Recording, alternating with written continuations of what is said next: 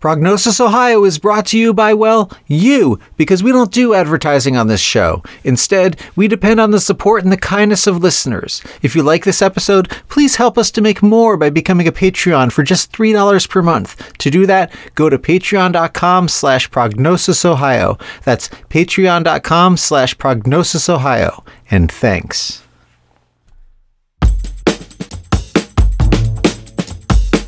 Welcome back. On today's show, I talk with Senator Tina Maharath, who makes her second Prognosis Ohio appearance. Listeners may remember that we had the senator on in 2019 to talk about, among other things, disparities in health outcomes for immigrants in Central Ohio.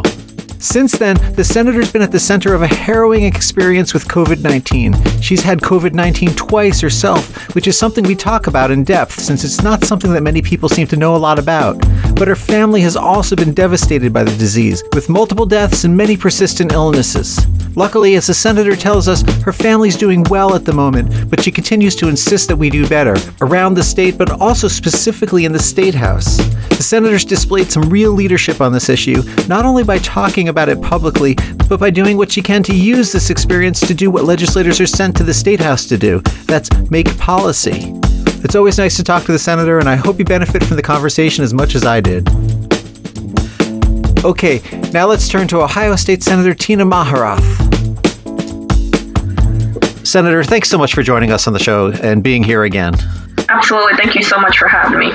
So it's been quite a journey since we last talked. I was just talking with you before we started recording. I actually got to see you in real life in the WCB studios last time we did this. It feels like a generation ago almost. So we'll make do with this, but hopefully we can get back into physical space at some point. I want to start off by just, you had several family members die from COVID, COVID-related conditions. You yourself had it twice. You've noted in the media that dozens of your family members have had it. Before we jump into policy, I just really want to ask you how you're doing. How's your family doing? And where are you in the wake of this horrendous 2020? Yes, so far we are walking into 2021 with no one in the family who has been tested positive for COVID. So I'm very fortunate for that. Most of us are, of course, just trying to rebuild our immune systems. We're trying to, of course, rebuild our mental stability because it does take a toll on your mental health after you've not only recovered from COVID, but also in the process of trying to wait for everything to go on with the world and try to have the economy recover. And just in general, we're just waiting in line for our vaccines. I guess just to kind of get into the conversation, I'm curious, when you think back to the beginning of the COVID pandemic, and you were, a senator, I forget exactly how long you'd been in office, but, you'd presumably gotten down to a rhythm with the work, but then you had this major disruption. I guess I'm just wondering, how is your position? How have you thought about your job differently? How has the pandemic forced you to rethink even the idea of what it means to be a legislator here in Ohio? Absolutely. That is a very great question because it's a question I actually think often. As a legislator during a pandemic, I don't feel as connected to the constituents as much as I used to. It's the social interaction is something that I didn't realize that I really needed to play a part of my role. So the pandemic, with us practicing distancing, staying at home as much as we possibly can, I feel so disconnected to the constituency versus pre-COVID, where I did a lot of handshaking, did a lot of meet and greets, ribbon cuttings, the whole 9 yards. But my social interaction has essentially been diminished to slim to none because it's just not safe to anymore. It doesn't prevent me from being able to legislate, but it does most certainly prevent me from being able to connect to constituencies to see exactly what are the needs of the district, what are the wants of the district.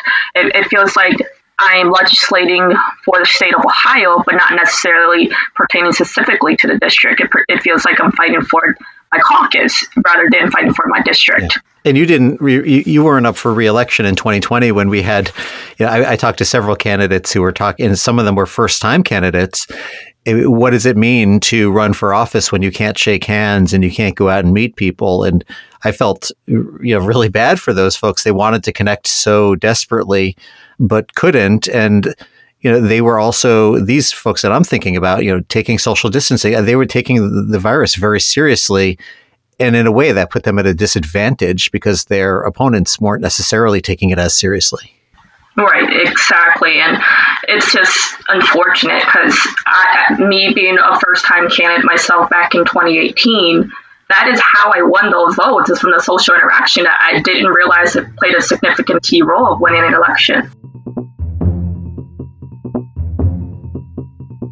So, you've talked a good deal about your experience with COVID in the media, and I wanted just to take a second to stop and pause on that. You were quoted as saying, it hurt so bad, I would sit in a corner, crawled up in a ball. I couldn't even touch my son, hug my son. Unfortunately, he contracted it as well. It was just an overall mess. And then you added, of course, you don't wish it on anybody. We'll link to some of those accounts of your experience with it. But I wonder if you could, I wonder if there's anything you want to share with listeners that you think maybe they just don't still know about COVID that you learned firsthand from your experience. Absolutely. So I did learn firsthand from COVID that the social distancing is everything, is key to not being able to spread it so fast. For my personal experience with my son, yes. So when we both had COVID, initially it was just me. However, due to the social interaction that an 8-year-old needs, because he was 8 years old at the time, so due to the needs of a social interaction a child needs, he wanted to hug his mommy, he wanted to touch his mommy, he wanted to be close to his mommy, but he doesn't have that full knowledge of how important safe social distancing is. So it plays a key role of not spreading COVID, but it's just when it comes down to small children, it's just so hard to try to teach them these layperson terms, because us adults, we understand how important it is to wash your hands, practice safe social distancing, especially during a pandemic, but to teach kids, it's like trying to be Bill Nye the Science Guy. Right. But, at the same time, though, not to make light of it, but, we've also had, a lot of examples of adults who just don't seem to get it. I mean, some of those adults appear to be your colleagues in the State House, too, who don't, for example, value masks or who are trying to make a political statement by not wearing masks or social distancing. And we don't even know what they're doing with regard to hand washing. I don't even want to know.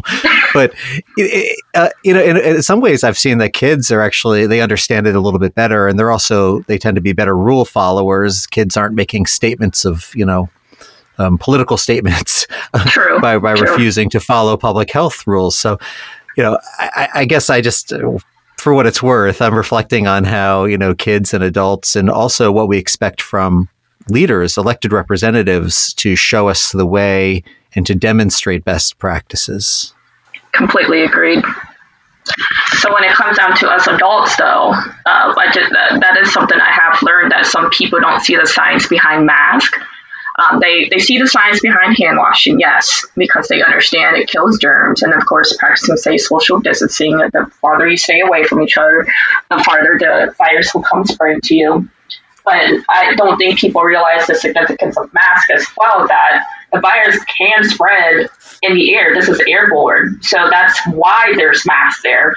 Let's say coincidentally that you are around the virus within an airborne circumstance, you're going to need a mask to protect yourself. I know there's a lot of arguments to where, if one person wears a mask and the other person doesn't, it doesn't make a difference, whatever their argument is, but it does make a huge difference, because that's just one less way to spread the virus into your body. Once it reaches your body, it's internally, it's there, and we have to wait out to see what happens with it. But there's just a lot of argument with masks because of the personal liberty. I understand personal liberty. I understand how frustrating it can be to wear what they like to quote unquote call muzzle, but it's also more important to save lives as well and protect yourselves and others. Yeah, and anybody who's ever been to the State House, and there are some older buildings in Ohio, the ventilation systems there are pretty terrible. Like when you think about airplanes and hospitals, like these kinds of spaces that we're in sometimes that have certain kinds of filtration devices. These older buildings also aren't doing very much by way of protecting us, so it becomes particularly important to adhere to these kinds of policies in those spaces. Completely agree.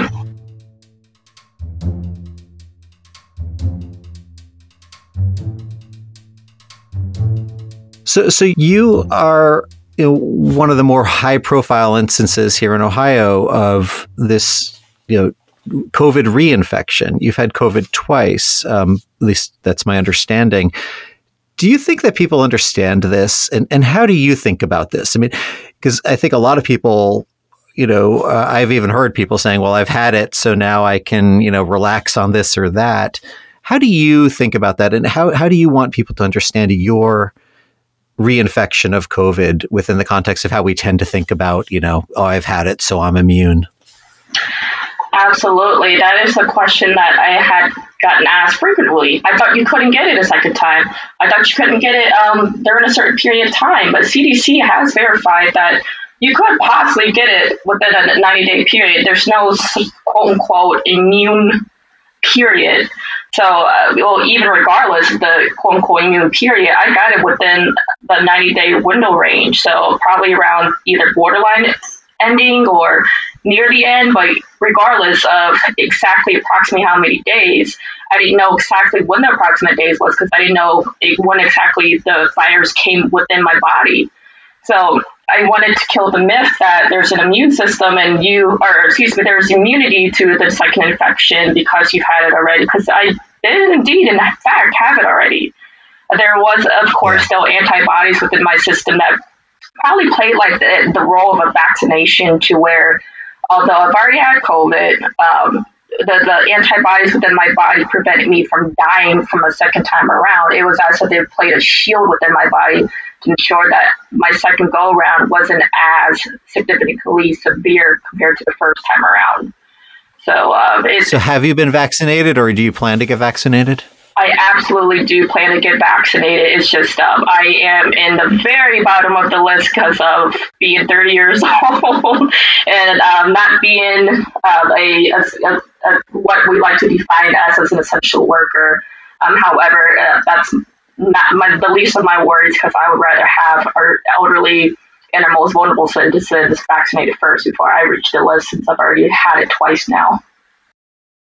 Yeah, well, whether you're deemed essential or not, you've already noted. I mean, you can continue to do your work as a legislator virtually. It's the retail politics part that you can't, but that's going to have to wait for a little bit, I guess. Absolutely, and I'm willing to go ahead and take my weight on the list. Meanwhile, while we wait for the most vulnerable citizens to get vaccinated. So you're also a member of the Asian American community here in Ohio, and you've talked a lot about that. And the first woman to be Asian American in the state legislature, or in the state Senate, rather. That community, other communities of color, we all, hopefully all know by now, have been disproportionately impacted by COVID.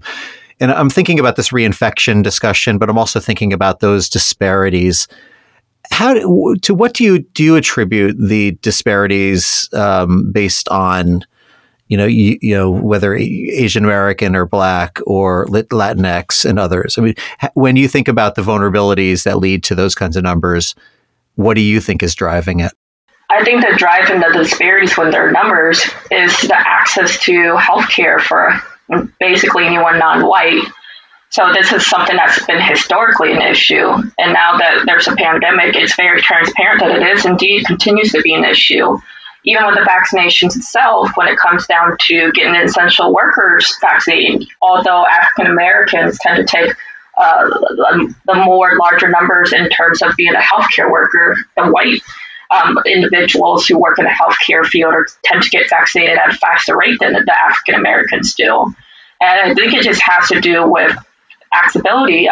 We just historically never had access to healthcare. So now that these notifications are coming out for the vaccinations, the notifications are probably going to come out faster to a Caucasian individual versus someone who is not Caucasian, because they have access to those online records and access to those portals, et cetera, whatever the case may be, versus someone who's non-white, who historically or just generally don't have those the access to those portals as much as they would like to, because we tend to go somewhere else for our healthcare versus going to the mainstream hospitals. So, I know that you've been supportive of the effort to declare racism a public health crisis in Ohio. We've talked on this show with Representative Sykes, Representative Boggs, Russo, and others. And I guess I just wanted you to connect the dots for us and your thinking a little bit. And we're going to come back to the vaccine issue through this, I think.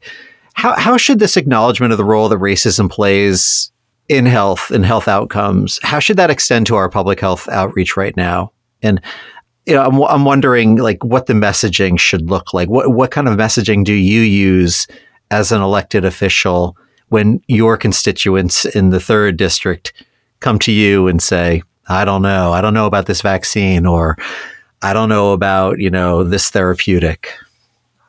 Yeah, so when it comes down to the topic of racism is a public health crisis, the way I always try to frame it is the cultural competency portion of this. So for traditional non-white individuals, they don't understand the significance of preventative care, right? So when it comes down to getting sick, we just stay sick and just suck it up at home, do whatever home remedies we need to, versus going to the doctor, seeing if there's something more significant that we should be concerned about, etc. We don't get those annual exams. We don't tend to do anything above and beyond outside of what we're needed to do, because we've never historically had the access to it, and the access that we do have are in a very disproportionalized community versus having easier access being in, let's say, Canal Winchester. I don't have easy access compared to everybody else because of insurance coverage, whatever the case may be. So the way I always try to frame it is, without us doing something as simple as going to a doctor's, but again, because we don't have the easy access to the doctors, we put ourselves at a more higher risk than others to have these health conditions, especially when it comes down to not being Caucasian. There's different metrics that we have to be culturally competent about of why it's important for us to go see a doctor. For example, as Asian Americans, we really need to be seeing a doctor or getting a BMI check for diabetes at 23 BMI because of all the rice that we tend to consume. We're at a higher risk for diabetes versus everybody else, regardless if we are within the BMI range or not. But those are some of the things that individuals don't always know because they're not either Asian American or they didn't do the training in the medical field to know all those information, or they're not up to date with everything.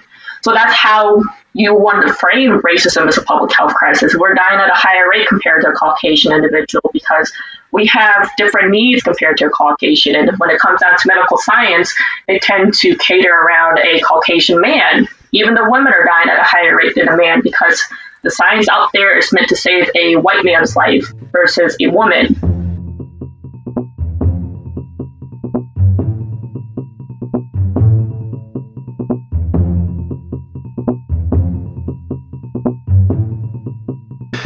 The only thing that, in my view, would make this even more tragic is if we then have disparities in getting the vaccine from communities of color, right? Like, these are the communities that are the most vulnerable, or some of the most vulnerable, and also where, the most work needs to be done to combat misinformation, but also to do education and outreach to build trust. So I guess, what's your pitch to your constituents, but also specifically to communities of color, to Ohioans of color who might be hesitant for various reasons? You come with a particular authority on this issue, not only because of your experience, but because of your own life background. So how do you talk about this issue, but also what can the state do? And this is where I kind of want to turn to the policy. Like, what would you like to see your colleagues in the legislature, the governor, the Department of Health be actively engaged in doing? Absolutely. So I absolutely think that we do need to require cultural competency courses for anyone in the medical field, whether that be nurses, whether that be doctors, or even eye doctors. There's just certain things out there that is something that's going to be known or something that's going to be detrimental for someone who is not a Caucasian man. There's even problems within us women, too, that doesn't pertain to a man. And specifically with people of color, we're more put at risk for heart disease, diabetes, you name it, because of the color of our skin, solely because we just have different genetics. The genetics behind, or the science behind the genetics right now is catered to a Caucasian man. So it's very important for us to spread that education. But we can't spread that education if our own medical providers don't even have that basic knowledge themselves. So I think it's very important for us to work on passing some cultural competency courses for the medical providers, so that way we can start at step one and then move to step two, which is going to be a more public awareness message about these type of situations. Yeah, well, I mean, as you may know, and as listeners know, I'm a medical educator, a non-clinician, and we do a lot of cultural competency, I will say, at my college. Maybe not enough, maybe not in the right way. We could debate that, right? But in a way, we also have a generational shift where, the future generation coming up has to be better prepared for that than the past generations have. But that's going to take just a little bit of time. I mean, is there anything that can happen on the policy side to encourage that? I wonder if you have any thoughts of it, because we've talked about cultural competency. I think you and I have talked about that issue a few times in the past. But I wonder what the levers are. I wonder how we get there. Yeah, so not everybody's colleges do have that education. So with this cultural competency bill that I have have introduced in this General Assembly, it does require that cultural competency courses be taken, or if you didn't do cultural competency courses, like codifies the fact that you do have some sort of cultural competency training, whether that be like in-person training, or not in-person training, but like an in-person experience, or just something. And it's more in depth when it comes down to the bill that's introduced. So I don't have the bill in front of me at hand right now, but just in general, we need to know that there's check marks marked out there to know that there is indeed cultural competency training done some way, somehow, in order for you to get your medical license. Because that is another thing. Not all of the higher education systems are also in sync, in line with cultural competency as well. It's really important also that we talk about the quality of that, right? I mean, I can imagine some institutions, I'm not naming names, checking the boxes and trying to get done with that compliance item. But there's a big difference between checking a box and really training culturally competent clinicians. Absolutely. Really wanting to do it. Agreed. Absolutely. So it's just, we need to know that there's something being done. There's something that has been done for you to understand that there is some disparities among different communities in order for you to get your medical license, or whatever the case may be. Because for this bill in this General Assembly, it does expand a little more larger outside of the scope of doctors and nurses. I've also included dentists and eye doctors in this piece of legislation. So I know that you are working from a home as much as possible right now, and we've those who've read in the papers over the last year or so know that as we've talked about, mask compliance and things like that in the State House have left folks like you pretty vulnerable, right? And so, what does that look like going forward? Is there a conversation with your colleagues? I mean, you all have a budget to start to finalize in the next couple of months. There are really important things that have to be done at the State House. Perhaps most of it or all of it can be done virtually.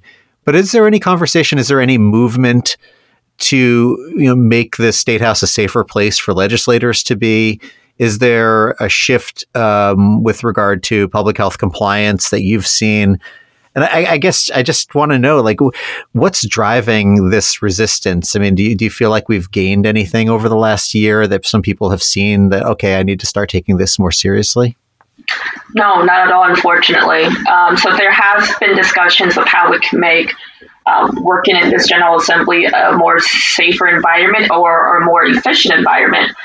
But there's still no mask mandate. The discussion has been brought to the table several times in both chambers, but our discussions have been shot down, and they insist that we are in a safe environment. But as you already noted, that the State House does not have the best ventilation system in that building, so it's a very, very highly concerned discussion that we continue to still have, but still no movement. We over in the Senate chambers, at least, I'm not quite sure over the House since I haven't been to the House chamber since the beginning of the pandemic, but over in the Senate chambers, at least, we do try to practice safe social distancing by keeping us colleagues 6 feet apart. It's same thing in the committees. And the Senate president has even taken a step further and just completely taken out the extra chairs that one used to have previously, flipped around. That way they can sit within 6 feet apart from other people. So there will no longer be standing room committees, even though we've already had an overflow room in one of our committee hearings, but some people are still breaking the rules. We're going to try to do a better job at making more note of how significant it is to practice safe social distancing and wearing a mask. But technically, there's no mask mandate still at the State House, and it's very concerning. And it's really incredible, too. I mean, there are mask mandates around the state, right, in other spaces.